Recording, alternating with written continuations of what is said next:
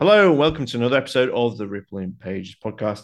Today, I'm joined by Nicholas Royal, a mainstay of the British literary scene for the past 20 years or so. He's the author of 4 short story collections and 7 novels, and he's also the editor of more than 20 short story collections, many of which included the annual Best British Short Stories anthologies. He's also the owner of Nightjar Press, a publisher which specialises in signed limited edition chapbooks, publishing writers such as M. John Harrison and Booker Prize shortlisted Alison Moore. He's a man of letters and literature, and it's perhaps no surprise Nicholas has a lot to say about books. White Spines, Confessions of a Book Collector, published by Salt, is a memoir where we see him trawling the country for second-hand copies of the famous Picador books. Launched in the 70s, they became known for their iconic White Spines. And Nicholas' book, White Spines, is on the surface about book collecting, but it's also about the strange economy and circulation of books, how they get passed from one hand to another, and the weird and wonderful ways of the publishing industry. It's a book which, as the critic Alex Preston said, you might be treasuring as much as Nicholas treasures his beloved Picadors. He joins me from Manchester. Can we just go back to that moment you picked up Ice by Anna Kavan, the autumn of 1982, and you're in Scoob Books, a bookshop located in Sicilian Avenue, Bloomsbury, London. And in the book, White Spines, you talk about the shop had this wall of white spines, white book spines, which when you found on close inspection, they were picadors. It's here that you say that you learned there's something special about picadors. And what was it? They were gathered together. Somebody had gone to the trouble of gathering them together and establishing this separate shelf, well, not just shelf, but a wall of shelves, an entire wall in this bookshop with all of these white spines. And I thought, why would you do that? Well, I'm trying to work out how many years later, but some years later, I realized I was doing the same thing myself. I mean, I picked out Ice by Anna Kavan, the book that you mentioned, because of the cover. I've bought, I don't know, loads of copies of this book, this edition of this book over the years to give to friends as presents. In fact, I've given a number of copies of it to one particular friend. I don't quite know how that started, but I've probably given her half a dozen copies over the years. Has a painting on the cover by a Belgian surrealist artist called Paul Delvaux, who is he's probably my favorite visual artist of all time. So I was really struck by that cover. I bought the novel, I read the novel, it was amazing. It's unique. Sometime later, I bought another book by Anna Kavan, also a Picador, with another cover by Paul Delvaux. And it was clear to me, I think, that that there was something special about this publisher. I mean, those are 2 great covers, and they're 2 great books. She's a great writer. I think it was Christmas 1983 that my parents gave me a book for Christmas called Blackwater, a big, thick anthology of short stories, almost 1,000 pages. Blackwater, the Anthology of Fantastic Literature, edited by Alberto Manguel. Those are the first 2 Picadors that I owned. Certainly the copy of Blackwater that I've still got is the one that my parents gave me in 1983. And in fact, I've got 2 copies of it now because I found a copy. I tell this story in White Spines. I found a copy in my local Oxfam last year or the year before that, that I realized when I read the inscription in it had been donated to Oxfam by a friend of mine. And it had been given to her by a friend of hers, and it had been inscribed by that woman. And I love stuff like that. If you'd said to me 10 years ago, would you rather have an unmarked secondhand book in pristine condition, or would you rather have one that maybe contains underlinings or has a bit of, has a boarding card stuck in it or has the previous owner's name written in it or an inscription? I might have said, I'll take the pristine copy, please. Whereas now, I would far prefer one that bears some trace of the book's history, like a former owner's name or a message of some kind. I just love that stuff. It adds other dimensions to the life of the book for me. So it is a Rippling Pages podcast, and Nicholas is rippling through some of these fantastic looking books. Yeah, I don't know if the microphone is picking this up. But you did say there's a few, so there's a few different things in there. There's something about the publisher. There's something about the kind of mysticism of secondhand books. Mm.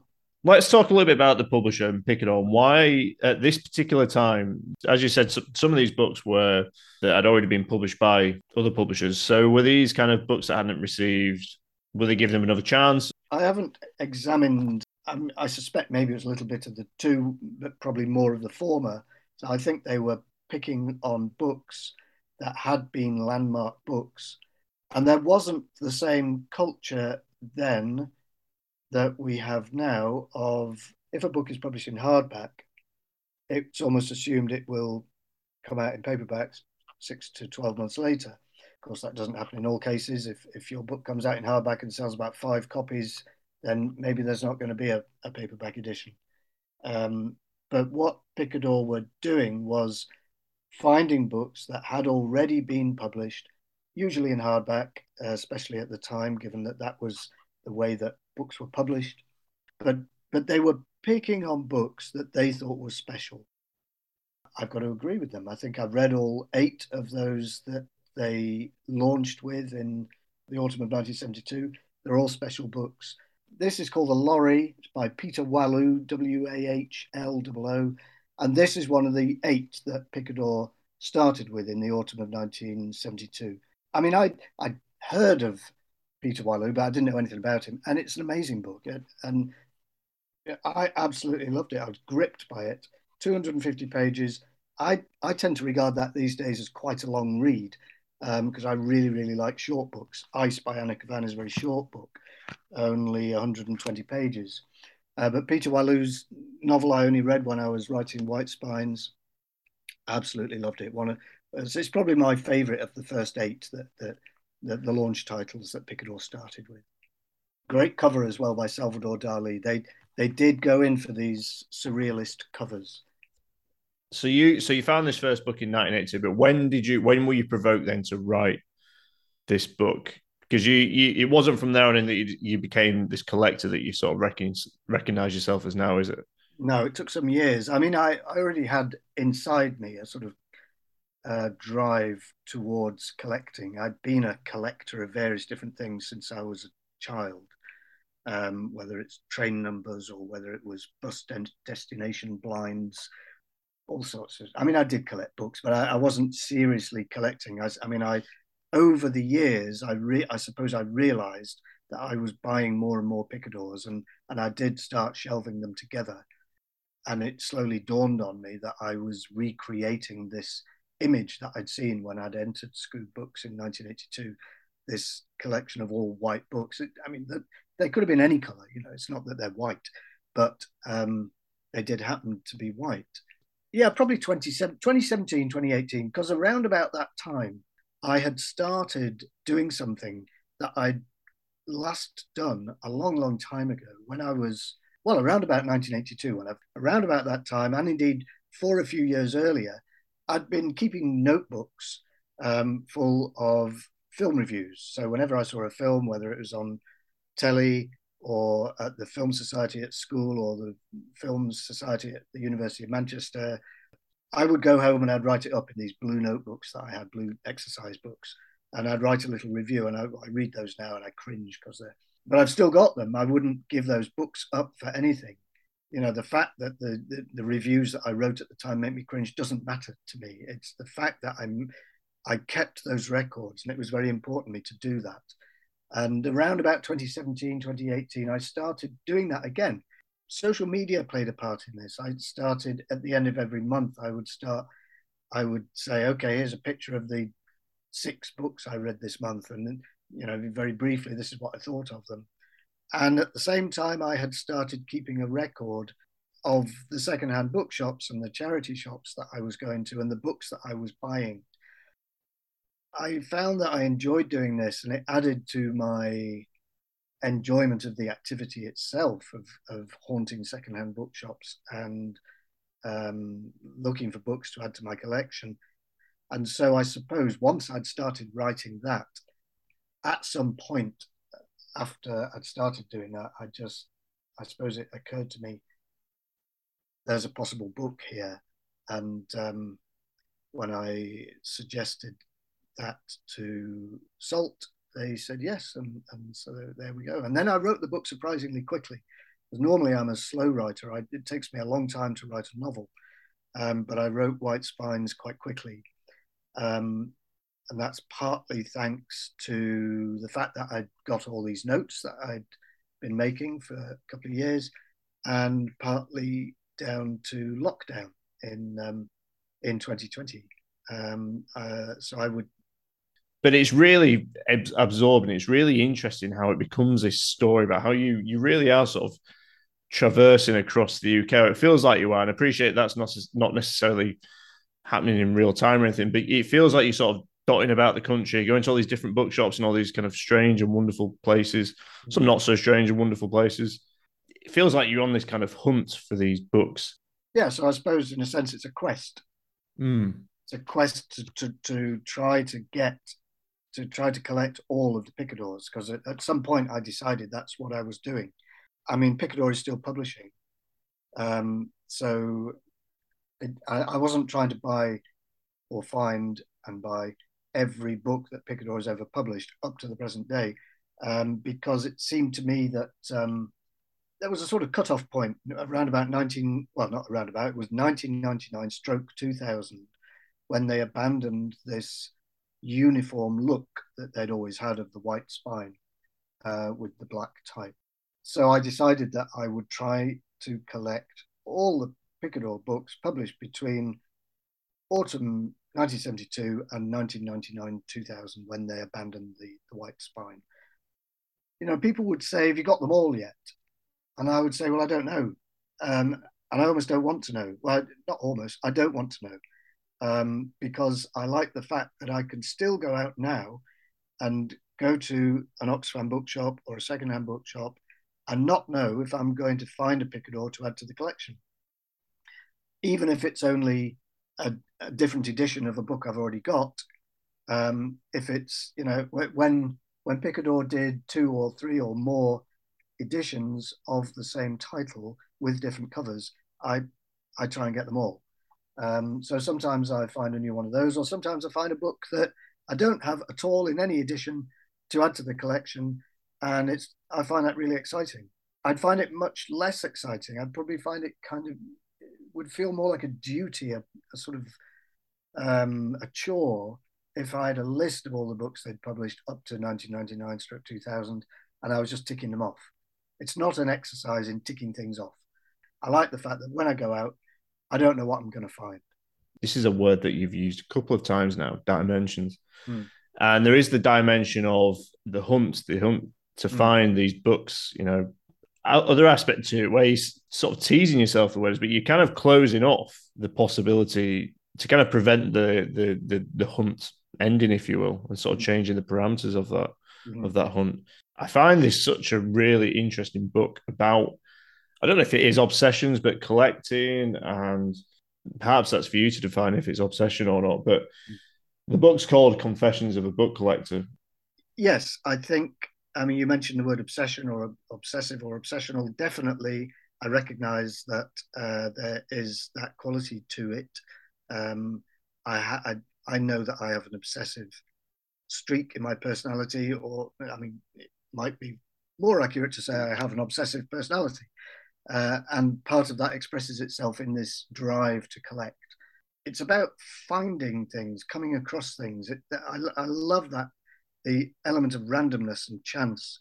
So as I've said before, I collect other things.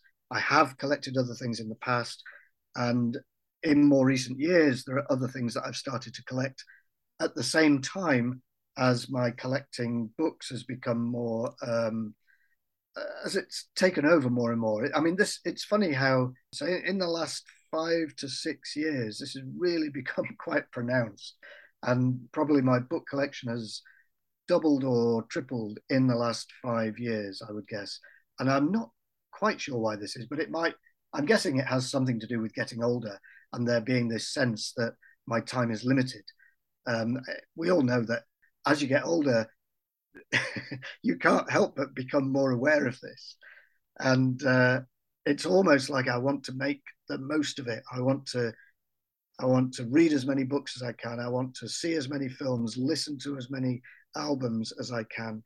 Collecting and finding are very similar kind of things. You know, we all go out every day perhaps and look around us in the world, and probably we ignore all sorts of things that we see. But certain things that I see, I've now started collecting, like found playing cards. It's amazing how when you're looking for them, your eyes are open, and you're alert anyway to the possibility that you might find a playing card. I now find them not every day, and certainly not even every week, but maybe once a month I'll find a playing card or two. So I collect found playing cards.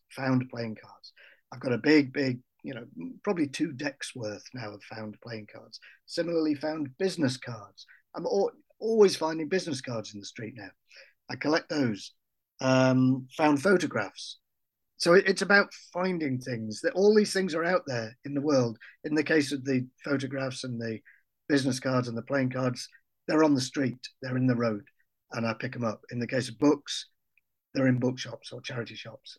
But it's about finding. They're all out there, and there's something serendipitous about going out one day and finding this book that you perhaps didn't even know that you wanted, but you see it and something about it appeals to you. Hi there, it's me, Liam Bishop, the host of the Rippling Pages podcast. Thanks very much for listening to today's episode. It's great to have you here. If you'd like to keep in touch and keep up to date with what's going on with the Rippling Pages podcast, why not follow me on social media? That's at rippling_pages. That's at rippling_pages. And that's for both Twitter and Instagram. If you'd like to send an email, you can do so via ripplingpagespod@gmail.com.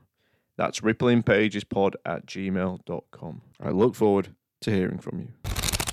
A lot of the book is spent within secondhand bookshops. And I know you've sort of spoken about, clearly the secondhand bookshop is a place for these writers. I learned about some new writers in this book, a lot of new writers that are now out of print or fallen out of favor. And you bring a new life to writers that otherwise don't have as much coverage now. Yes, I'm very, very interested. Writers who've fallen out of the public eye, who aren't in print or who weren't in print for a long time, but who are good writers.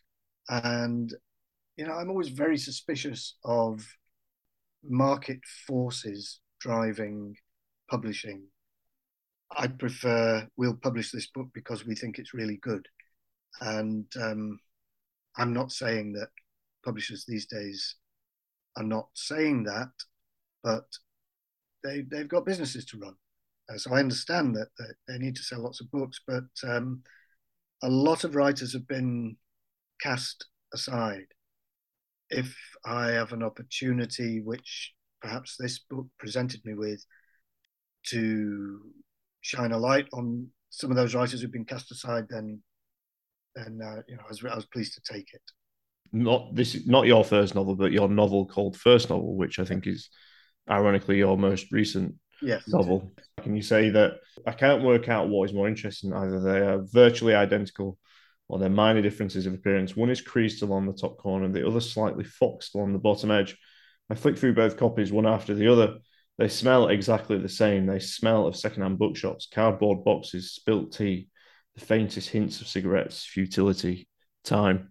Yeah. And that's what you kind of, less so cigarettes, I guess, these days, but it is that something about that kind of smell that indicates a book of kind of timelessness and sort of time, an era gone past.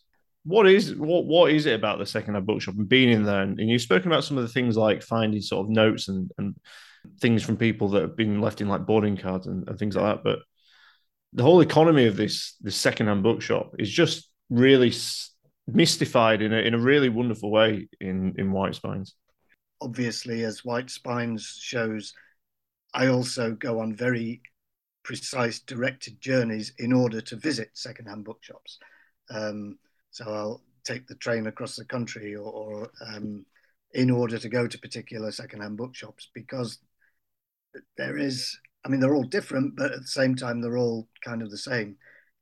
Again, I come back to this idea of chance and randomness. You don't know what's going to be in there. Whereas if you go to a branch of Waterstones, you know what's going to be in there.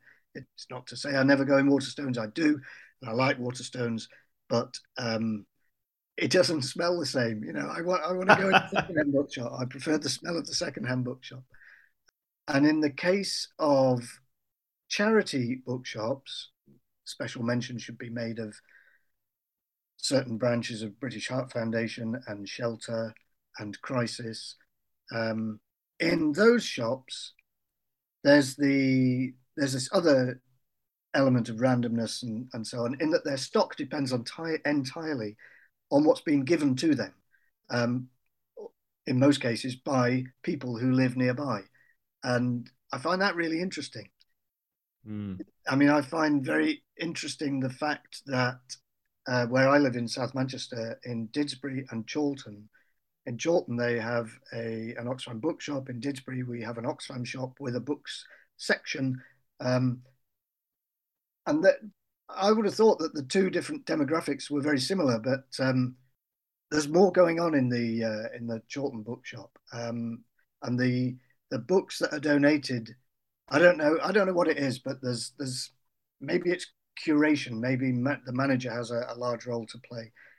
They're like beacons for me in the landscape, and the fact that there are fewer and fewer of them is a source of some sadness, but there are still plenty of them. Yeah, I mean, you mentioned a lot. You mentioned a lot of bookshops in the book, and chance. I mean, I've seen some in there that I know. You mentioned some bookshops, and you mentioned Oxfam in Henley, which is Great shop. great. Yeah, it's a very good shop. There's loads of great books in there. But obviously, I mean, do you know how many you mentioned in the end? How many different bookshops you mentioned? No, I don't. But there's a reader, a former student of mine called Matthew Adamson, who probably does know because he decided that he would set out to visit all of them after the publication of the book. And I don't know how many he's done so far, but they're documented on his Twitter.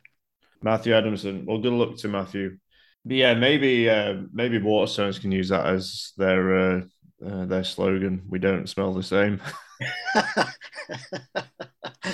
Yeah. We're not like those ones that everyone else has touched.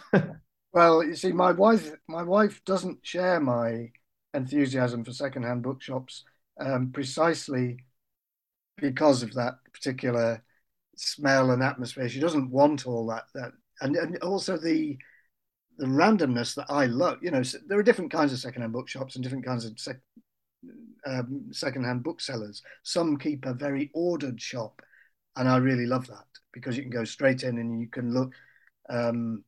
If you're thinking, oh, I want to see if they've got any books by X, you can go straight to X. Or actually, what I tend to do is I go everywhere else first, saving up X, like I might save up the icing on a piece of Christmas cake, and I'll look at X last, which can lead to disappointment at the end of the visit when you don't find anything by X. There are these bookshops that are complete chaos, like I'm sure he wouldn't mind me saying the Old Pier bookshop in Morecambe. My wife won't go in there because she took one look at it. I'm not going in there. It's one of those bookshops where it almost looks as if it's made out of books. The line that you write is quite neatly is when you're talking about your collecting impulse, you put, if I'm going mad, at least I'm doing it in an ordered way. Yeah. And I just found one of the kind of just ironies about certain things. And one of them is that's sort of becoming apparent as we speak now is it's a book all about the kind of tactile nature, all about the kind of past few years we've been sort of in this pandemic. And this book puts back into the limelight, touching things and holding on to things that other people haven't held. And I don't know if within it there is a community that it's trying to promote, and that we are all kind of in this sort of reading community. And get that completely, and that's a large part of it for me. That's why I love to see a former owner's name in a book, and then I'll look that person up, and I might find something about them, and I won't necessarily know that it's the same person with that name as owned the book. In some cases, you can work out that it is, and that creates a sort of imaginary connection between me and that person. But you also reflect on you sharing a name with another writer. And it's just one of these sort of neat, strange little ironies about the kind of the uncanniness of these books, the uncanniness of the relationship between all these different books. Mm. Why did you think it was important that you sort of wrote about you and other writers sharing a name with other writers in White Spines? We'd both submitted some stories to the same magazine. They were all rejected, but they were all sent back to him. That's despite the fact that my stories had my address on them. So that then gave him my address. So he sent me my stories back to my. Obviously, when you're writing, the name is vitally important. The two most important, well, I think there are three absolutely vital pieces of information on the book cover, on any book cover: the title of the book, the name of the author, and the name of the publisher. I mean, you might say, really, those first two are the most important, but I hope that I show with White Spines that in my opinion, at least, the name of the publisher is just as important. There are plenty of books that bear the same title as each other, but there are writers who share a name. And in the case of me and the other Nicholas Royle, neither of us wanted to change our name. Why should we? And we are all the time, both of us were being confused, one for the other. The BBC sent me a payment a couple of years ago that was for him. I also do stuff for the BBC, so I could quite easily have kept. I knew it was for Nick, so I got in touch. And yeah, there's just, I mean, you used the word uncanny. It is uncanny when you've got two people with the same name. It becomes even more uncanny when they do the same thing, when they write books. Nicholas Royle also wrote a book about the uncanny as well, called The Uncanny. Yeah.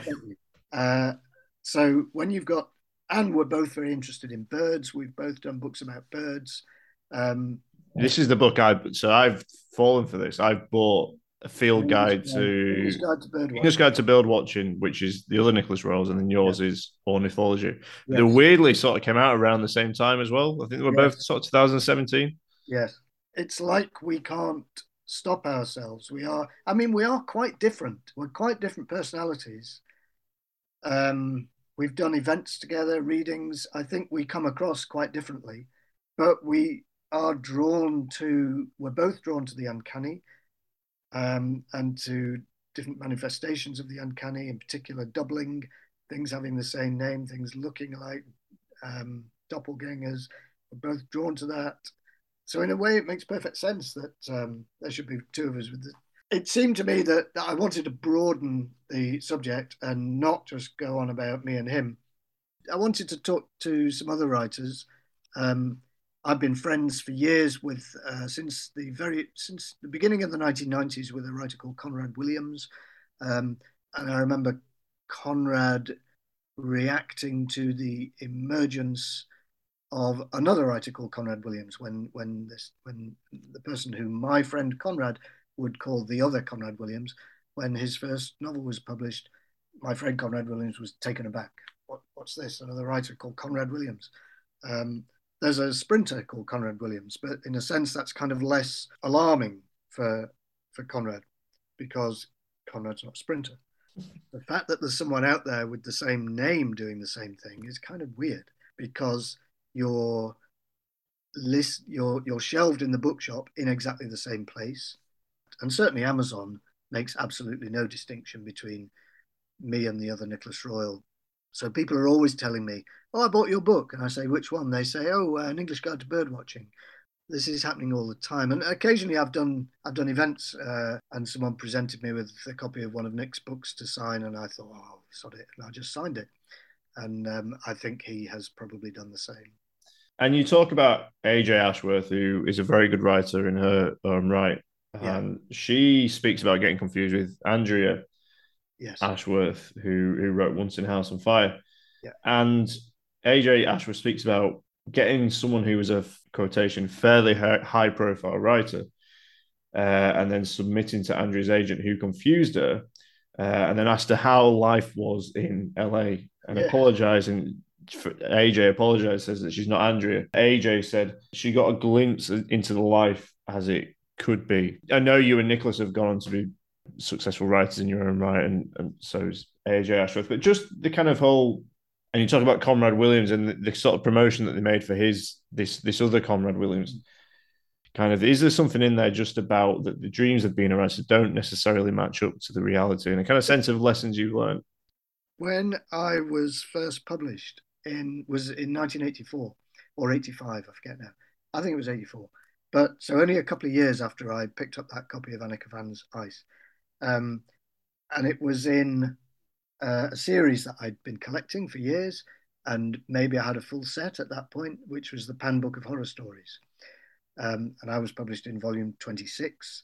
The series would later end at volume 30, I think. But I remember thinking, when I sold that story to the Pan Book of Horror Stories, I am not going to be able to walk down the street. I'm going, people are going to be stuck. Oh, are you Nicholas Royle from the 26th Pan Book of Horror Stories? Yes, I am. Would you like me to sign your copy? And you very soon realize that it's not like that. For some writers, yeah, it's like that. For Ian McEwan or Julian Barnes or Hilary Mantel or whatever, it's like that. But for most writers, it's not going to be like that. If you have to accept that reality is slightly different from your dreams of what it was going to be like, that's fine. That's just like growing up and maturing. That's perfectly fine. But at the same time, I think it's important to have these dreams. I do a lot of publishing as well as writing. I run a small press, and I worked for another publisher. Those writers, when you're publishing them for the first time, it means a lot to them. And it means a lot to me to do that and to give those writers that opportunity. And yes, some of those writers will end up seeing a copy of their book in a secondhand bookshop, as I absolutely love seeing copies of my books in secondhand bookshops. And I love it when there's something written inside them.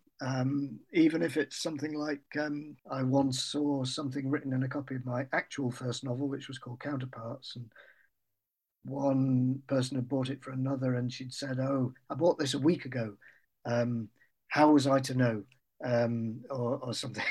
So obviously something terrible has happened to the poor recipient of this book. And she described it as a book about, I don't know, alienation and despair or something. How was I to know? God knows what happened to the poor recipient of the book, but she was still given it, presumably. And I love that. I love the fact that my books are in secondhand bookshops and will have another life. But there's another novel coming soon then, and there might be a follow-up to White Spines. You're obviously very busy with Nightjar Press and editing the Best of British Short Stories, which come out every year. But Nightjar Press is a publisher that you set up, and what I find interesting about this, Nicholas, is that it's limited edition copies. It's a limited print run, but each is a chapbook signed by the writer of those stories, and they include writers such as M. John Harrison, Alison Moore, Booker Prize listed writer. What is it about then giving these books a kind of limited run, but a kind of real special quality in the fact that they are signed? Well, I think that the short story is special. So while I obviously love anthologies of short stories and collections of short stories, I also think that individual short stories are special enough to have their own cover, their own ISBN, and indeed, so to be published in chapbook form. And so that was the idea behind Nightjar, which I started in 2009. Each title is published in an edition of 200. Occasionally, I do 300 because you mentioned M. John Harrison. It got so stressful when I published Mike Harrison's Last But One story in Nightjar with his fans, because he has lots and lots of fans. It got quite stressful trying to make sure that regular Nightjar readers were all able to get copies, in addition to all of the Mike Harrison fans who wanted to get copies. So when it came to doing a new story by Mike, I did 300. But again, still a limited edition. But for in most cases, it's 200.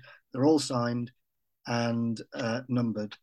And going to that trouble, I'm trying to show that there is something special about the short story. It's worth going to that amount of trouble over.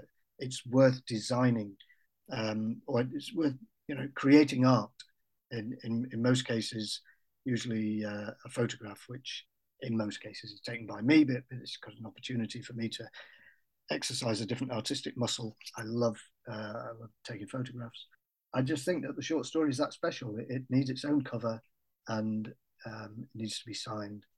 I like to publish them. Well, they're published in pairs, and it's all about finding a story that another story can kind of talk to. Here's two stories that have the same name: The Lake by Livy Michael and The Lake by John Fox. So two stories, that's a pair of stories. Somebody said to me once, oh, it's also exclusive. I mean, it is by definition exclusive, but that's not why I do it.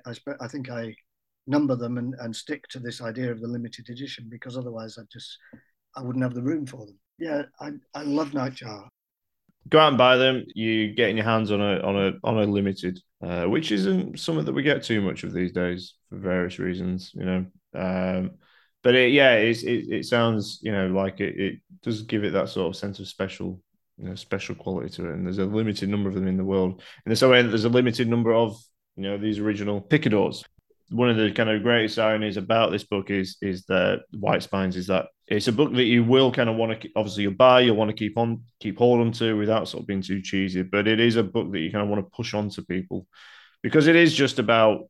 It is, it's for people who love books in all the kind of different forms, love picking up secondhand books, and it's a book you kind of want to pass on as well. If you look at the spine, it does look like a picador as well. But yeah, it's been a pleasure, Nicholas, and thanks very much for joining me today on the Rippling Pages podcast. Thank you for having me, Liam. Thanks so much for Nicholas to join me today's episode. And of course, my biggest thanks to you for joining me as well. If you've enjoyed today's episode, why not give it a 5-star review on your favourite podcast provider? And of course, join me next time, where I'm going to be joined by Christina Bendeck and Robin Myers, and we're going to be talking about Salt Crystals, new book published by Charco Press. Thanks very much.